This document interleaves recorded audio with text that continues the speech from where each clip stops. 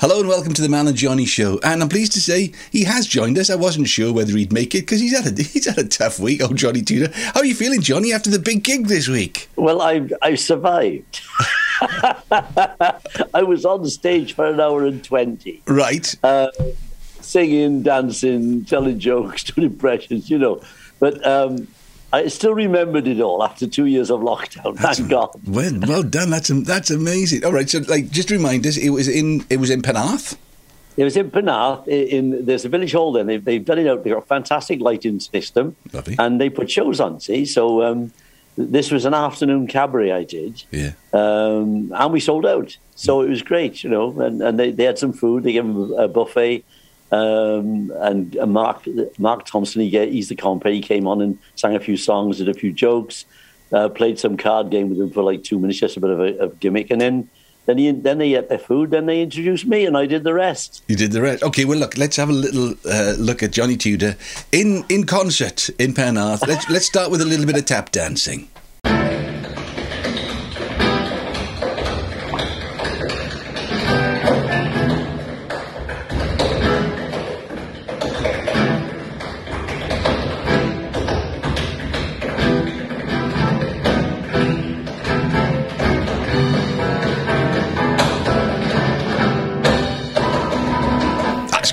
And a smashing crowd, as you say, sold out.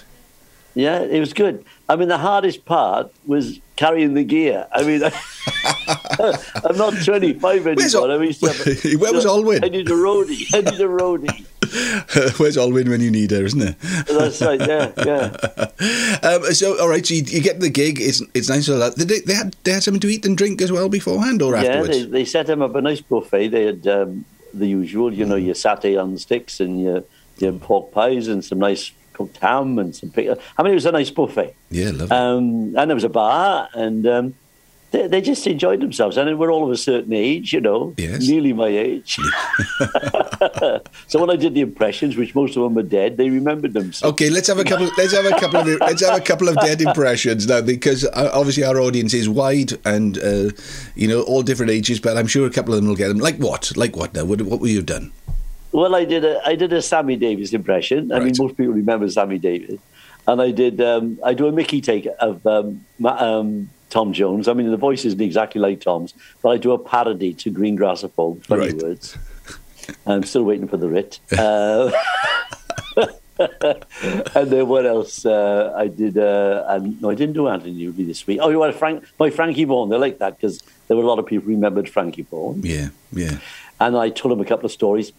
And I told him about the book, the Dorothy Squires book, because I told him the story about when Dorothy found out that Roger was living with an Italian woman, and she dressed up in her best clothes, got in the Ford Thunderbird, and threw bricks through every window. And they all laughed at that. And I said he came out and grabbed her, and he said, "But Dorothy, your hand is bleeding." She said, "It's my heart that's bleeding." And that's how I got the title of the book. So they liked all that, and they started looking it up on Amazon, so I might tell a few. Fantastic. Because that's the thing is, it takes getting back into the swing of things. As you say, one, you've got to get fit because you're a song and dance man. You've got to remember. Did you remember all the words? Yeah, I did. Well, you see, before the event, like 2 weeks before, I started rehearsing the tap dance because obviously you've got to get your I'm meticulous about getting it precise because I hate people who tap dance and it's not in time and there's missing beats. So I was in the garage doing my bit, and then I'd go through my songs with the backing tracks, make sure I remembered it all. And it was slightly nervous in a way. I don't usually get nervous, but not having done it like out on the road for like nearly 2 years. You think, I hope it's going to be okay. Will the voice last? Yeah. Well, it lasted for an hour and 20, so it was okay. At the end of hour and 20, did they get like a big hook and pull you off because you wouldn't? Yeah, you get him off. No, not get him off. Because I was nearly as bad as Ken Dodd. You could never get Ken off the stage. He'd be like 3 hours, wouldn't he? But the thing is, I remember doing a gig in Butlins once, and while I was doing the summer season, and we used to do the cabaret bar on a Saturday, and they'd had Ken the week before. So I said, "You had Ken Dodd on last week. How long was he on?" And somebody showed it too long. All right, so as well as the tap dancing, you did a little bit of singing, but I think it's a bit of Elvis. I think we've got a little bit of Elvis. I did a rock and roll medley, I think, yeah. Let's have a little look at the rock and roll, a part of the rock and roll medley. all shook up.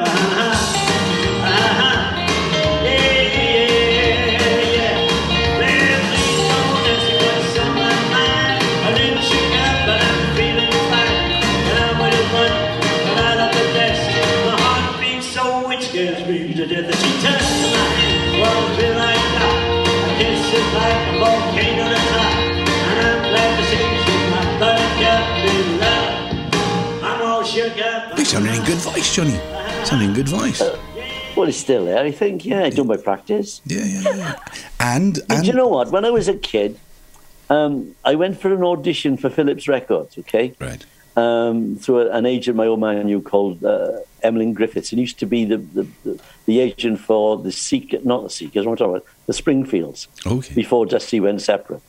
So he took me in and I sang a song for Johnny France was the A&R man. He played for me and I sang a standard and I got all these crits back. His breathing's not very good and his this, that and the other. So I was up in arms because I was a young kid. Cliff Richard can't breathe. You know what you're like when you're a kid. Anyway, my old man said, right, he found some guy who was an opera singer and he sent me there, see? Right. Who taught me how to breathe properly and how to place my voice properly. And it's kept me in good stead all these years because you sing properly, you don't ruin your voice. Yeah. You sing over the top. Do you know what I mean? A lot of people sing with their throat, which is the worst thing you can do. You get nodules. Right. So if you're doing me, it's in there.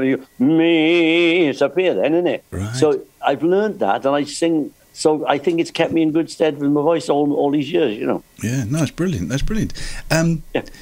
Did you enjoy it? I enjoyed it after about 10 minutes. Right. I started, I thought, how's this going to go, you know? Yeah. And I'm getting into it, and I thought, oh, yeah, they're okay, they're enjoying this. And then I relaxed. And I had a glass of water on the stage in case the throat dried up. Yeah. Because you worry about stuff that won't happen, don't you? Yeah. Well, yes. And the thing is, because you haven't done it for such a long time. I mean, I was the same. That's right. Every gig that I've had over the last couple of months when they've come back, it's like the week up to, I'm thinking, why am I like this? I've done this all my life. Why am I like this? But for 2 years, we haven't done it. And it's amazing. Exactly. It's just that pre-match nerves. Exactly. I mean, when you're doing it all the time, you just don't think about it. You just walk on the stage, first song starts, and you're there, aren't you? Mm-hmm. But I was aware I was doing things that I'd forgotten I did. Mm-hmm. I mean, little nuances, for instance. I can't remember exactly what I did, but little lines, the muscle memory came in. Do you know what I mean? Yes. Like I used to say this, well, I'm going to do a Tom Jones thing now. I said, Tom is back, and they all laugh. I take my jacket off and the tie and all that. And I said, he bought a place by me. It's called Glamorgan. Now, I'd forgotten I used to say that. See? And it just came out, you know what I mean? That's brilliant. So, obviously, the audience, nice audience, they enjoyed it. Great doing. When next? When's the next gig? I don't know. I haven't got any, Well, I came home last night. I was on the note and always said, you should give it up, John. You're too old for carrying gear about. No. I said, I know. I said, but it's one of those things. When the phone stops ringing, I'll give it up. Yeah. We can find you a roadie. Somebody in their 60s, carry the gear. That's right. A young kid in the 60s. Somebody with muscles, because those speakers are a ton in weight. Oh, that's brilliant. What happens when you go on doing your gigs? You've got a lot of gear? A piano and a guitar, and use the in-house PA. That's become my new mantra. Oh, there we are. Oh. But sometimes they're not pretty good, are they, in-house PA? The theatres actually aren't so bad these days. Okay. The theatres are all right now. So I haven't pushed my luck into any sort of venues that don't have a good built-in system. Yeah. When we used to do the clubs, back in the 90s, I used to take a great big amplifier, right? I mean, it was, lugging it up the stairs. And then they brought out these things called pods, right? And they're about that size. Little sort of plasticky looking thing. You plug your guitar and it sounds like every amplifier they've ever made, and it goes into the PA. So in the end, I used to come up with shoulder bag with my pod, guitar in the other hand. That'd be it. Oh, the poor old drummer would be there for an hour before me setting up. So I never forget the Swansea Dockers, and you had to go in up the back stairs on a fire escape. Yes. And if it was raining, it was a bit wet, and you're carrying this gear up the stairs. What we went through, mate, Potentially, I did the Garland Con Club. It was the weekend. On the Friday, I did the St David's Hall with Art Garfunkel. Sunday, I did the London Palladium with Art Garfunkel. On the Saturday, I had a gig already in the diary for the Garnant Con Club. Same thing, but a third floor up. I think it was all fire escapes. Talking about that, though, it's the contrast in that you're talking about doing the play. I did the Palladium on one Sunday. The following week, I was in Beddau, Workman's Club or a rugby club or something. You brought back to earth, that you 30-piece orchestra, organ and drums. Yeah.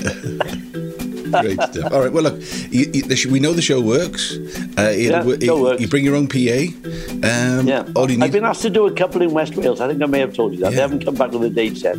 They'd seen it online that I was doing one. They said, would I do some for them? So fantastic. I might do those. Well, point them to the podcast, because we've got a couple of videos on today now as well. They'll be able to see it live in action.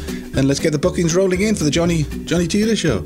We should do the Mal and Johnny show. I can bring my PA. You can sing through that end. Fantastic. As long as I haven't got to carry it in. No. All right. Well, that's brilliant news. Well, have a good rest now. Rest up. Rest easy. And we'll. I'm going to go pick the grandkids up now. Never stop in this house, you know. Terrific. All right. Well, lovely to speak to you. Speak to you next week. Okay, next week we'll think of something to talk about. I'm sure we will. All right, you take care. Lots of love. Ta-da. It's from. All the best, pal. From him it's goodbye. And from him it's goodbye. Goodbye. Goodbye.